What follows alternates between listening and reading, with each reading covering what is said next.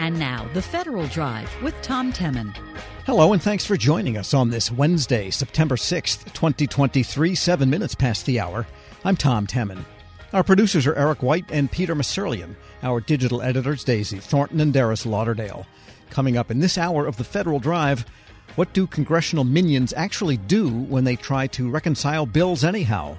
Plus, quantum computing is hot these days. The problem is it's cold. Those stories and much more ahead during this hour of The Federal Drive. But first, a federal court ruling has the Small Business Administration rethinking what it takes to join its disadvantaged business programs. SBA automatically considered small businesses to be socially disadvantaged and eligible for its 8A program if the owner identified as a racial or ethnic minority. But a federal judge is setting a higher bar for small companies to prove their disadvantaged status. We get the latest from Federal News Network's Jory Heckman. And just review for us for a moment, Jory, what led to these changes, the lawsuit. Right. Yeah, it's quite a journey of how we got here. This is the result of a ruling from the U.S. District Court for the Eastern District of Tennessee in a lawsuit where SB actually was not even a party in it. It was against the Agriculture Department, a women-owned small business called Ultima Services Corporation. They brought the suit against USDA when it placed Ultima's previous contract, which was up to renew into the 8A program, which is set aside for small disadvantaged businesses of some social or economic variable. And so Ultima sued, saying this was race-based discrimination and that the contractor here was not able to recompete for this contract because it wasn't 8A. And so as a result, we got this ruling from this district court judge.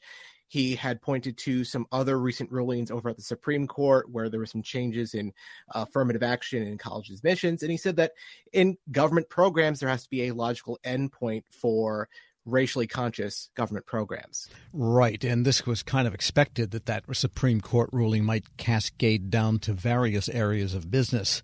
And so the SBA suspended 8A for a while, and now it is reacting in a more positive way. What are they doing right now? Right. So specifically what SBA is doing is they are now requiring firms to submit a narrative statement in addition to everything else that they're providing for the program, explaining their social disadvantage or their economic disadvantage, to outline specific examples of how they were, denied opportunities that other small firms that are not of a racial minority might experience. One thing to point out here, Alaska Native corporations, Native Hawaiian organizations, and Indian tribes that own small businesses, they are exempt from that narrative at this point in the machinations of this ruling. I spoke with Rob Wong. He's a former SBA executive. He now advises 8A firms on how to navigate the ins and outs of government contracting. He talks a little bit about what these changes and these new requirements means for small businesses. It's not hard, but it's arduous. It's not hard, but it can be emotional. But at the end of the day, this is the evolution of the law. They didn't take the program away.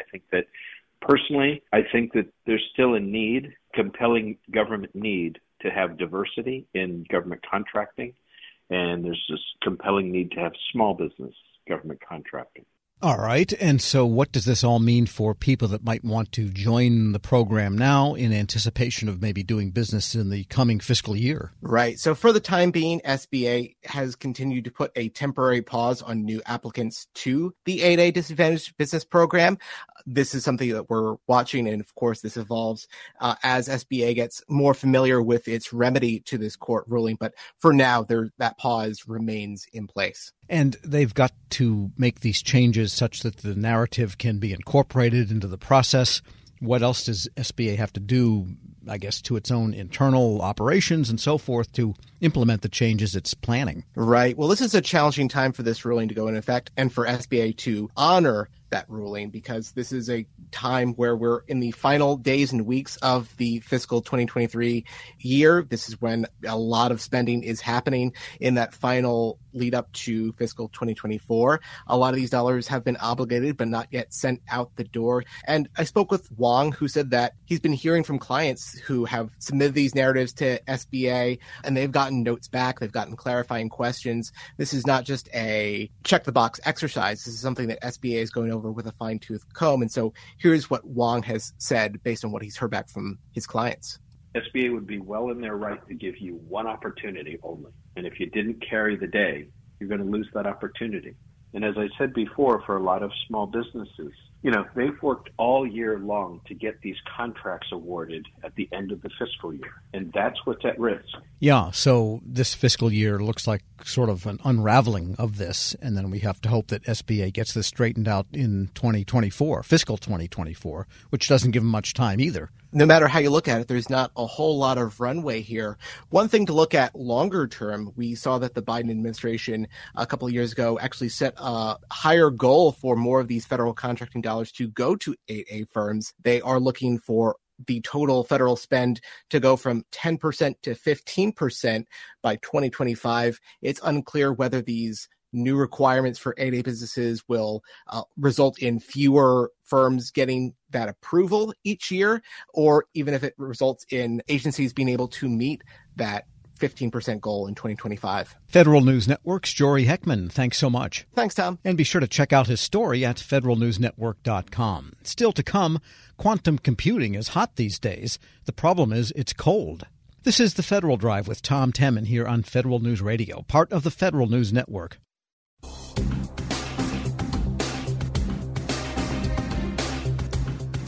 Welcome back to the Federal Drive with Tom Temin here on Federal News Network. Quantum computing, the next big thing or forever in the future? The answer lies in whether there's a practical way to make the crucial components for quantum computers. Now they require expensive, bulky, and energy-intensive supercooling, like to nearly absolute zero. Well, now a Defense Advanced Research Projects Agency program seeks a breakthrough in quantum computing science so it can get at warmer temperatures. We get the particulars from DARPA Program Manager Mukund Vengalator. Dr. Vengalator, good to have you with us. Thanks for having me. And manufacturability, that's the essential issue, right, for building quantum computers, because what they do is fairly well understood. Would that be a fair way to characterize the situation?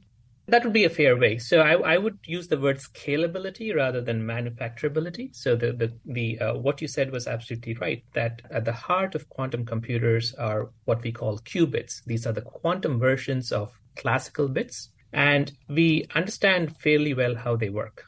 And there are many versions of such qubits, whether it be with superconducting devices, whether it be with cold atoms, with ions, or even with photons.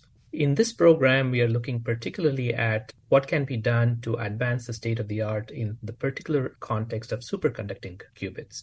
And there, as you said, the huge challenge right now is scalability.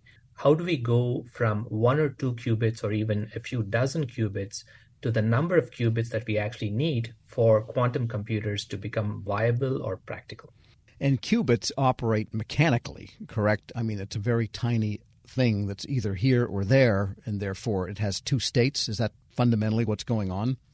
That's the key distinction between a classical bit, which can either be one of 2 states, up or down or 0 or 1, and a quantum bit, which can be in a superposition of both 0 and 1 at the same time. And so while that might not seem like a dramatic distinction when you're just dealing with 1 bit or 1 qubit, the essence of being able to put these qubits in superpositions of many different states at the same time has the rather dramatic benefit as you scale up to the fact that there's an exponential growth of quantum resources or the available information processing capacity.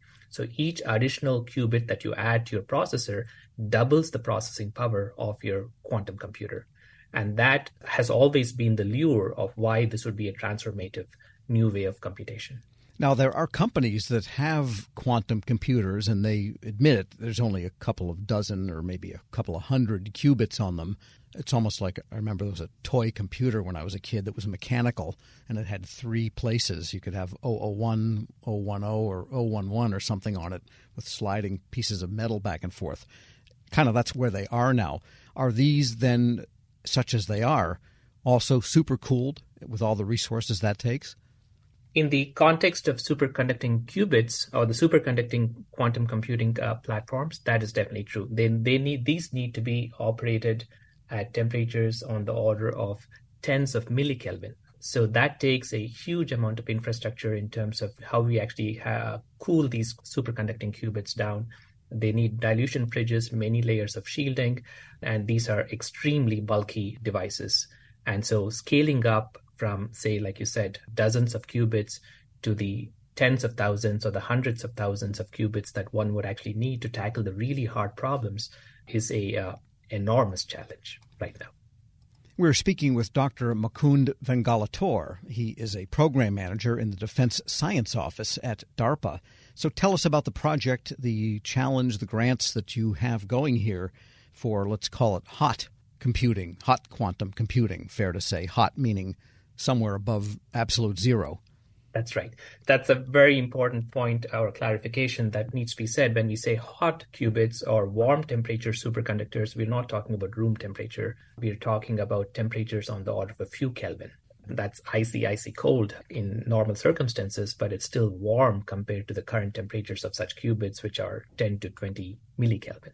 But it's a quantum, pardon the pun, difference in scalability and ability to have something that's practical. It's a huge difference. It will make a huge difference in how scalable these quantum processors can become if we can make the seemingly marginal increase from, say, tens of millikelvin to a few Kelvin. All right. And how are you going about this from a program standpoint? Are you giving grants to institutions to try to develop the science, or what's going on in the program itself? So at a fundamental level, the question we are asking, and that also gets to the heart of the name of the program, synthetic quantum nanostructures. So why synthetic and why nanostructures? And the question we are asking builds upon various insights, including those that have been developed in the past by DARPA. So if I say, what is a nanostructure or what is a metamaterial? These are materials that do not exist in nature.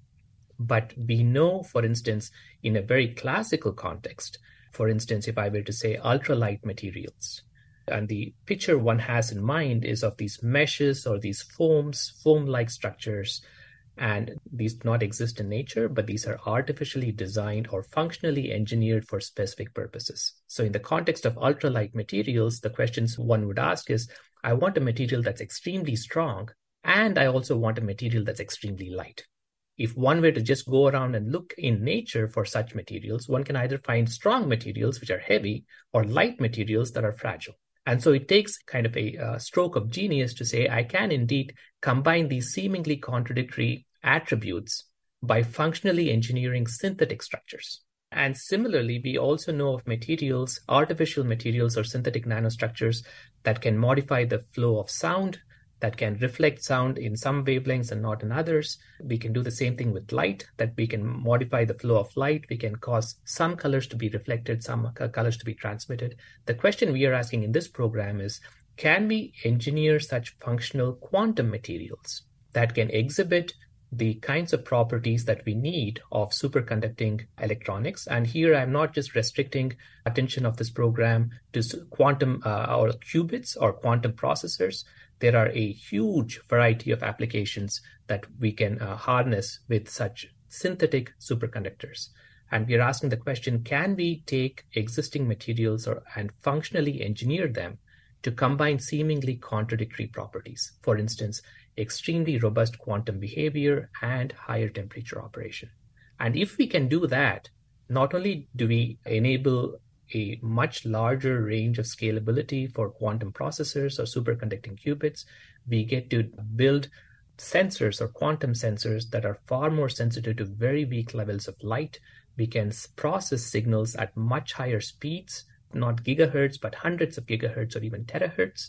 And we can start processing these signals at quantum levels of sensitivity. So the aperture opens rather dramatically to what we can do with such superconducting devices once we can functionally engineer these materials. And how are you going about that discovery of whether these can be made?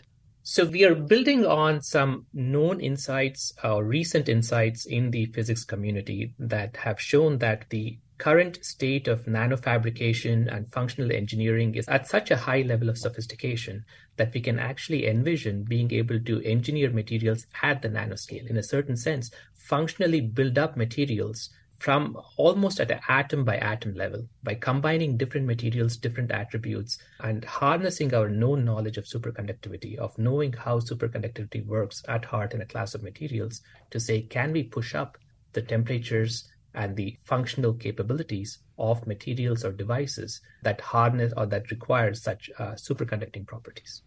Well, my question is, who are you asking? Is this going out to academic institutions, laboratories, and so forth in the form of grants, and they will try to compete for getting to that answer? That's exactly right. So this is at such a foundational level where we are saying, we just are posing the question, what if we could functionally engineer new kinds of superconductors? How would we do it? And what are all the applications that would be engendered by these innovations? And we are asking academia, we are asking government laboratories, and we are asking industry all to come together to either work together or to pitch their ideas of how they would functionally engineer such superconductors. And the twist of in this program that is very important to note is that we are not just asking these performers or these proposers to develop new materials. We are also asking them to incorporate these materials into actual devices, whether they be qubits, whether they be photon detectors, whether they be amplifiers, quantum amplifiers, and show us that your innovations and your functionally engineered materials do lead to dramatic improvements in these devices. I guess my question is, given the DARPA context, because ultimately what you do is for defense superiority, how do you keep this knowledge, information, breakthrough out of the hands of, say, China? Because they're probably chasing after it also. We are working at such a fundamental scientific level, especially at the Defense Sciences Office, that of course, down the road, there are going to be application-specific work that needs to be done that would be of a much higher classification and much more sensitive. But right now, we are treating this very much like a fundamental academic question. What if we can actually pull this off?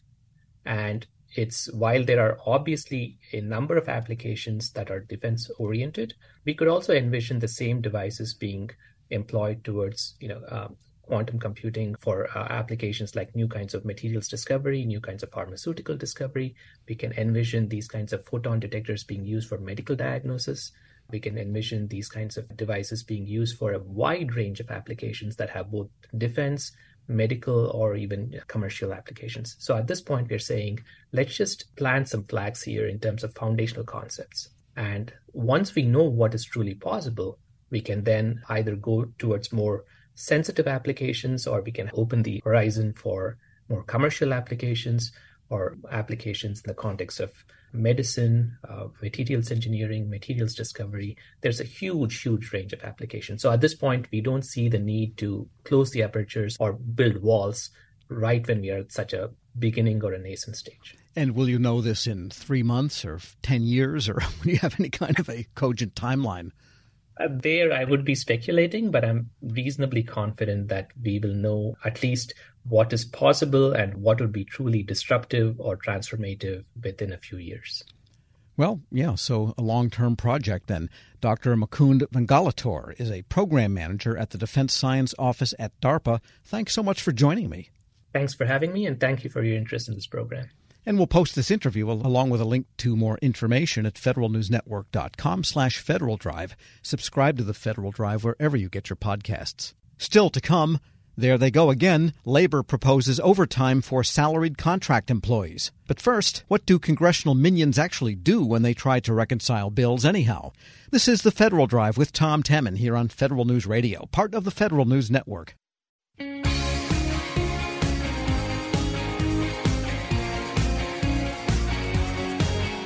Welcome back to the Federal Drive with Tom Temin here on Federal News Network. The detailed work of Congress is done not by members, but rather by the 30,000-odd staff members. And right now, a group of overworked and probably underpaid minions are what they call conferencing over one of the most important yearly laws, the National Defense Authorization Act. My next guest used to be one of those minions. Among other things, she was senior defense advisor to Maine Republican Senator Susan Collins. Now an attorney with Covington and Burling, Michelle Pierce joins me in studio. Ms. Pierce, good to have you with us. Great to be here. And we should say that you were also working in national security. You worked for the Army Department, and so this is still part of your life's work, fair to say? Absolutely fair to say. In my prior position in the Department of Defense, I was the department's lead attorney for legislation. So in that capacity, even after having left the Hill, I continued to work on that program, which represents one of the largest programs in the federal government, with literally hundreds of proposals that end up in the final bill each year at the request of the Department of Defense and, obviously approved through OMB and, by the president. But inevitably, a lot of those provisions in the bill actually stem from requests from the department itself. And before we get into some of the themes in the NDAA, which has yet to be worked out as we speak here, but what was it like? I mean, what really goes on in the meetings, and especially in the conferences, and especially in one of those years like now where everybody seems to be worlds apart and they don't like each other very much, one side and the other? Well, the committees themselves are really governed by a tradition that they hold dear, which is bipartisanship. And it's really, really important when you're a professional staff member on the committees to live by those principles, because at the end of the day, the NDAA is a must-pass bill. And one of the reasons why it gets enacted each year, it's been more than 60 years at this point that we've had a defense bill pass. It's really kind of driven by the expectation from the members that the staff will do the work to get that bill done. And frankly, a lot of the staffers are longtime staffers, and they have relationships with one another, both on the House and the Senate side. Many of us, when I was on the committee, had worked together in the Department of Defense or in the Air Force. And so I think that at its most basic, the just guiding principle as staff are conferencing various provisions, even very potentially controversial provisions, that they're going to work together and they're going to try to find common ground when they can. And how does the work take place? Does everyone sit in a conference room with cigarettes being stubbed out and broken coffee cups with notebooks open and pens and pencils? I mean, well, on line 56 on page 3000, you say this. How about if we say wheretofore as to codicil 16.b? What goes on? So the framework is really kind of constructed around a professional staff member's portfolio. So I was the staff lead for the Readiness Subcommittee. So every provision that fell into the readiness portfolio were the provisions that I would personally negotiate with my Senate counterparts. And so that's how the initial conversations are started. You have a portfolio, you have certain issues that you are familiar with and are working on behalf of the members, and you do, in fact, sit at a table with pen and pencil in hand, and you basically have a spreadsheet with all the provisions that you are responsible for.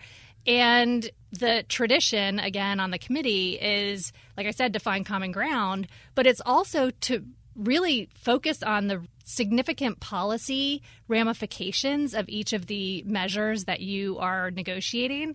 Right. At some level, there is a public purpose in all of this and not simply a negotiation over paragraphs, your guy, my guy type of thing. Correct. And frankly, my view was that because you have the House position and the Senate position on all of these different policy issues, it really is important to walk through each word, to discuss the ramifications of each word that we're either inserting, or perhaps one issue might be to subtract or to, strike a provision or a certain word in a potential, law that could be very deleterious to our national security posture. And I exaggerated. It's only 2,000 pages, the NDAA. And do you imagine right now they're working nights and weekends? Yes, staff are committed right now to producing what will eventually be the NDAA for fiscal year 2024. And just to kind of get back to how those specific provisions are negotiated, each chamber goes to the conference table and advocates for the enacted bill that was passed in each chamber. So even your own personal views on what the policy should be are really not at issue. It's the House passed a bill. The provisions in that bill are the provisions that as staff we advocated for, and we took that charge very seriously, because eventually we would report out to the members, what the outcomes of these types of negotiations were. And also to kind of just put a pin in it, the staff negotiations are very cordial, even on very contentious issues. And it would not be surprising on any given day over the weekend for somebody to bring in food for the team, conducting the negotiations. Like I said, A lot of the teams are, professional staff members who've been on the committees Sure. for many years and have worked through very contentious bill cycles in the past. I'll get the bean soup, but I got to run down to the Senate now before they close the cafeteria type of thing. We're speaking with Michelle Pierce. She specializes in national security, now as an attorney at Covington and Burling. And let's get into this year's bill. What are 3 or 4, do you think, are the top themes now that worries Congress and somewhere buried in there worries the Defense Department? So China, and China. You cannot underestimate the effect of the geopolitical landscape related to China. And it's not just that there are provisions prohibiting various activities, procurements with China, supply chain, security measures really focused on stemming a lot of malign activities undertaken by the Chinese government.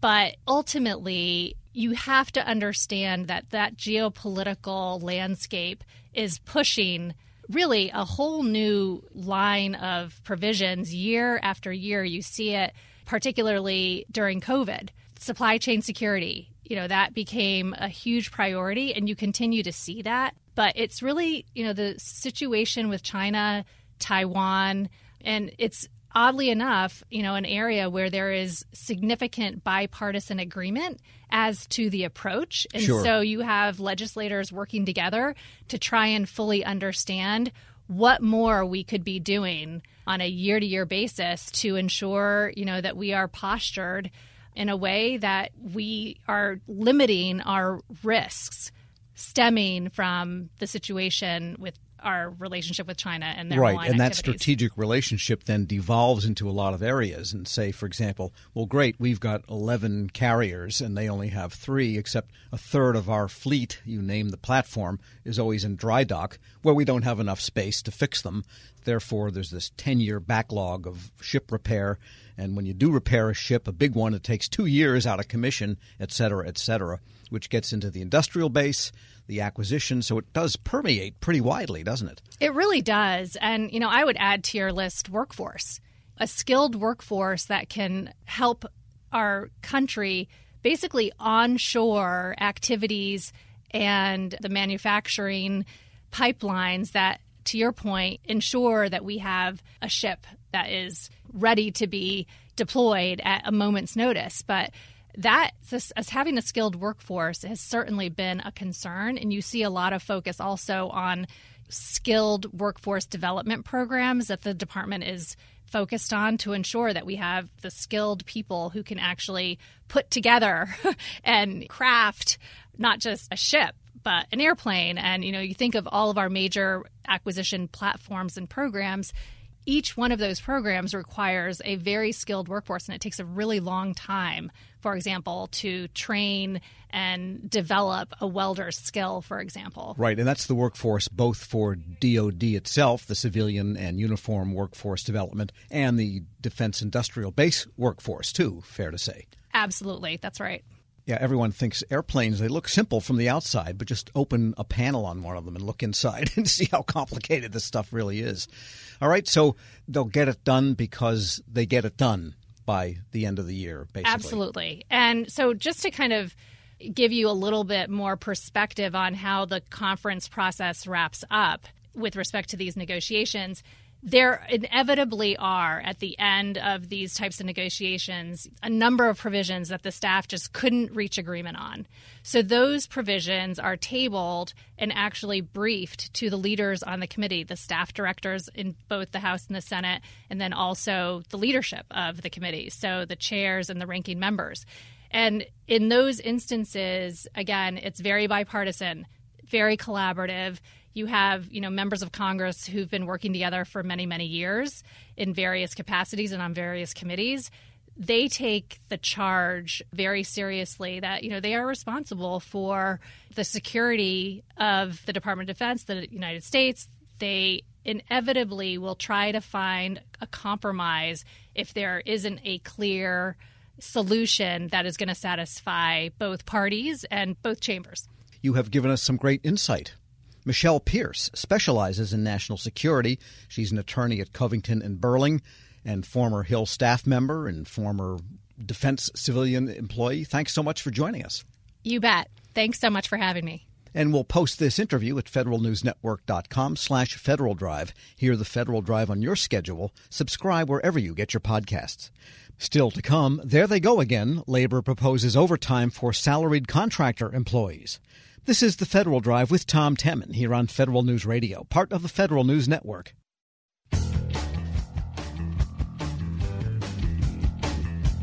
Welcome back to the Federal Drive with Tom Temin here on Federal News Network.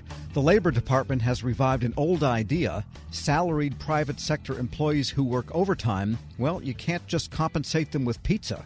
A rule proposed last week would mandate overtime for people making up to $55,000 a year. The current ceiling is $35,000. Here with the federal contractor view of this proposed rule, the Executive Vice President for Policy at the Professional Services Council, Stephanie Castro. And Stephanie, I'm guessing probably that you guys don't feel like this is the best rule ever proposed. Well, thanks, Tom, so much for having me. We go back to the old adage, everything old is new again. This Department of Labor proposed rule on overtime protection really does harken back to an Obama-era attempt to do something similar. Back then, towards the end of President Obama's tenure, there was an attempt to double the ceiling for the amount by which the workers could be compensated.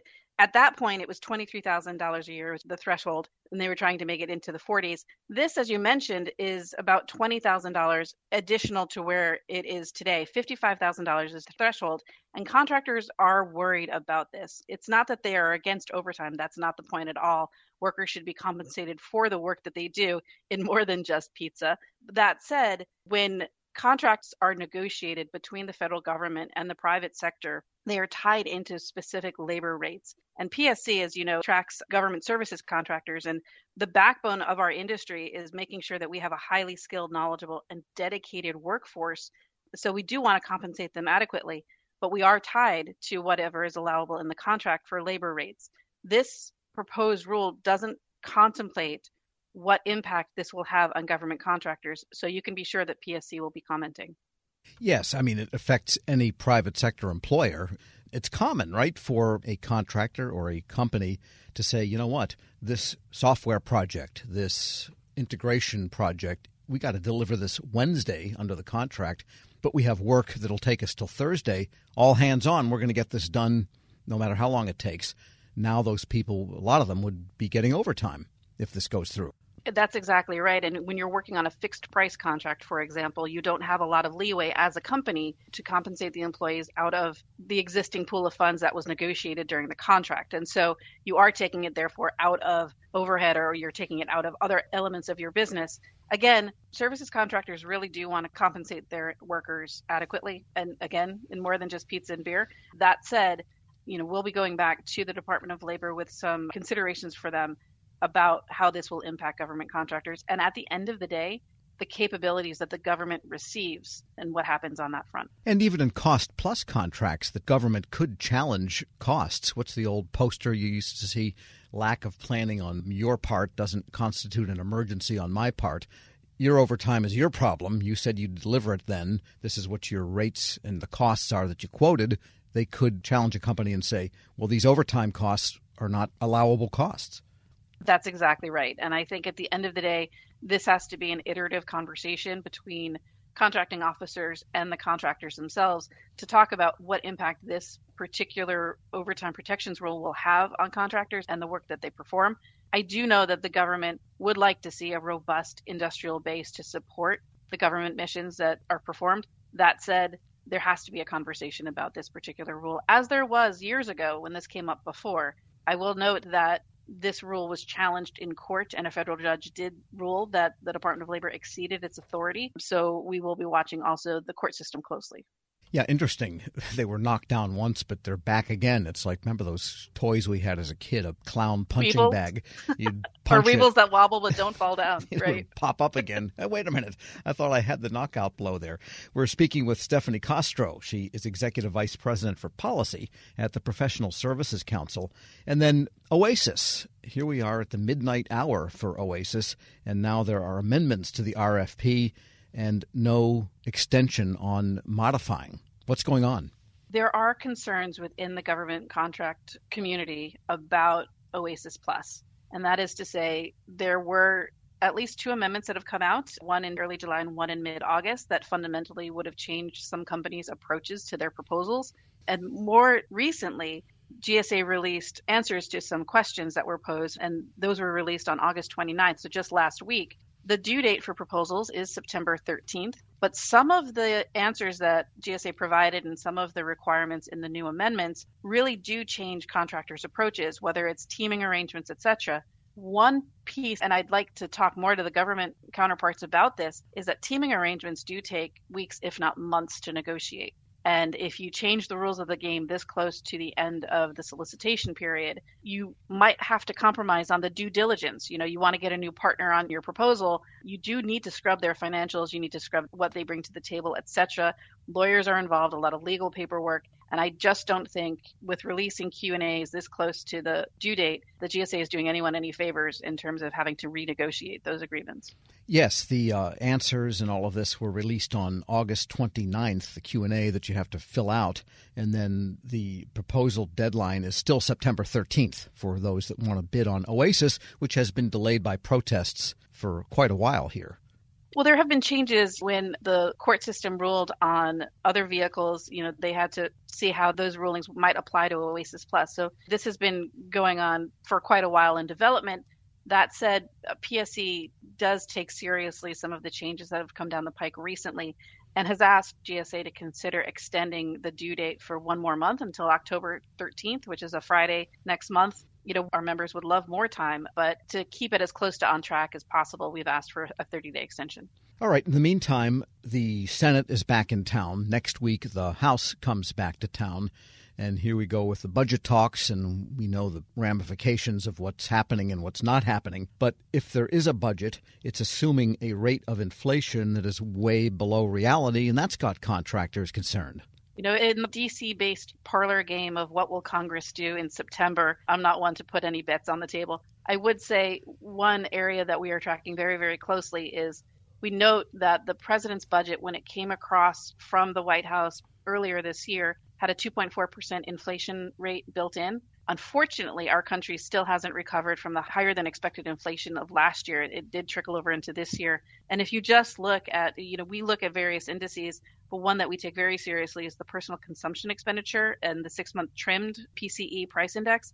That comes out of the Department of Commerce. And excluding food and energy, which are known to be volatile, that number for July was 4.2%. So again, that's a significant departure from the 2.4% that was included in the president's budget. So as we look forward to seeing what the Hill is considering for FY24, we really need to unpack, if you're keeping the budget, the funding levels a certain level, what are you giving up because of inflation? And I want to make sure that we are not cutting into muscle, that it is really just fat we are trimming, should it be found, but that we're not eating into what exactly the American people require of their government. And now, if your cost accountants work overtime to figure all of that out, then you have to pay them overtime. So it kind of feeds on itself, doesn't it? There is that piece of it. I would note, the unexpected part of what happened this year is, we had that debt limit crisis and we had this Fiscal Responsibility Act of 2023 come out. And it really does impact what the Hill is discussing for the FY24 appropriations bills. It really remains to be seen what impact that Fiscal Responsibility Act will have on any of this conversation. Stephanie Castro is Executive Vice President for Policy at the Professional Services Council. As always, thanks so much. Thanks, Tom. And we'll post this interview at federalnewsnetwork.com/Federal Drive. Listen to the Federal Drive on your overtime. Subscribe wherever you get your podcasts. The Army's Intelligence Directorate is making open source intelligence, or OSINT, a top priority. In fact, the Army published its first ever OSINT strategy this summer. The goal is to professionalize a workforce that can take advantage of the explosion of publicly available data. For more, Federal News Network's Justin Doubleday spoke with the Army's Deputy Chief of Staff for Intelligence, Lieutenant General Laura Potter. As I reflect on the lessons we've learned from Afghanistan, the Russia-Ukraine war, and really other problems across the globe, we really live in an environment where the vast majority of information that we get is generated from publicly available information and commercially available information and our OSINT efforts. So we've made great strides in this area. We decided to put a strategy together and publish that. And we really see this as a discipline that tips and cues other disciplines as sort of an intelligence discipline first resort. And we think it's critical to our future success. I'm wondering, General Potter, as you came in to be the G2, what was your view on, OSINT going into that role? And we're going to talk about the strategy that I think was just published earlier this year, but from your leadership perspective on OSINT, how has your view on it evolved in your time as the G2? What convinced you that this really needs to be one of your top priorities? I think we're all forged by our experiences. And prior to coming into the G2, I was the commanding general of the Intel Center of Excellence for a year, where we do training of all of our men and women. And prior to that, I was the J2 of United States European Command in the years following the first Russia-Ukraine war. And some of the best analysis in the early days of the first Russia-Ukraine war came from open source intelligence. We had done some pilots on open source intelligence with Intelligence and Security Command during that time frame. And so those two positions allowed me to reflect on the value of OSINT and allowed me to see some of our gaps. I think we really have made some great strides in training. So as we look towards the future of codifying which soldiers have actually had this training and where they're going to be assigned across our force structure, we really needed to formalize things. And so I'm very excited about that. We've had a great partnership with the Intelligence Center of Excellence out at Fort Huachuca and Intelligence and Security Command, so that they learn some things in the traditional schoolhouse of the Army, and then there are follow-on opportunities after they leave the schoolhouse. And then the other thing is the fact that we do place a very high priority on the intel oversight, the regulations, the laws, the privacy concerns, et cetera, to make sure that our intel analysts know how to do this work properly. Yeah, wow, it sounds like you're really moving out fast on this. And I mean, more broadly across the intelligence community and across the military, how do you see some of this work kind of coalescing with maybe what the Navy, Air Force are doing, what other elements of the IC are doing? So you have these standards for training, so you have these career paths more broadly across the intelligence community going forward. Is that conversation happening? So that's a great question, particularly because we inherently fight as a joint force, and there is such a close relationship between the services, the COCOMs, and the combat support agencies. I think there's been some great crosstalk over the past year to 18 months in particular across the intel community, so all of the key agencies that are operating in this space. And then inside the Defense Intelligence Enterprise, I think Lieutenant General Barrier at DIA and his team, the Defense Open Source Center, have really provided some great leadership in his functional manager role. And so I think that is a very important aspect to moving out with consistency. And, let's just to dig into it a little bit more, what do you see as being the most important kind of OSINT skills, knowledge that someone has to have? What does that OSINT, either soldier or civilian of the future, look like from just kind of an expertise perspective? So I think there's two aspects of this. So I think, in the near term, our training focuses on making sure that all of our MOSs have an overview of OSINT so that we baseline the entire Army Intel enterprise. There is also an aspect of this that extends beyond the active component Army to ensure that our analysts in the reserve and the Guard, who really on a day-to-day basis are part of our holistic approach towards analyzing adversaries, so they need to be in lockstep with us. The other thing I would say is making sure we're educating leaders, both intel leaders and the consumers of our intelligence, our warfighting leaders, on the value of the discipline, but also how carefully it has to be managed and implemented. Interesting. Okay. Well, and, I wanted to touch on tooling and technology. I saw INSCOM put out a call for white papers earlier this year, and OSINT was right at the top of those technology needs. From a technology perspective, what are some of the Army's biggest OSINT requirements, needs? How are you all getting after that, whether it's through a big program of record or otherwise? What's important to think of technology-wise here? So I'm going to throw a couple things out. So I think when you consider the extraordinary volumes of data, both open source data and all of our traditional classified data that our analysts will have at their disposal in a future fight, we need to help them as much as we can with enabling technologies so that they can sort through that data, whether that is a future AI or machine learning application that does some of the initial triage, if you will, whether that is tools that help us with veracity of the data or somehow categorizing the data. Those are the kind of things that some of our other intel disciplines have decades and decades of tradecraft and technological enhancements, and we need to make sure we have those in place for OSINT. But just as important is our training base is doing training in constructive, virtual, and synthetic training environments. So when we train a brigade combat team, a division, a corps, a multi-domain task force, we need a training pipeline that will help replicate in the training environment just that volume of open source data. So that's another aspect of our modernization that we're looking hard at. Lieutenant General Laura Potter, the Army's Deputy Chief of Staff for Intelligence, speaking with Federal News Network's Justin Doubleday. There's much more to the interview. You can hear it in its entirety on Inside the IC today at 2 o'clock here on Federal News Network. This is the Federal Drive with Tom Temin. For the latest updates, stay with federalnewsnetwork.com or follow us on Facebook, Twitter, and LinkedIn. I'm Tom Temin.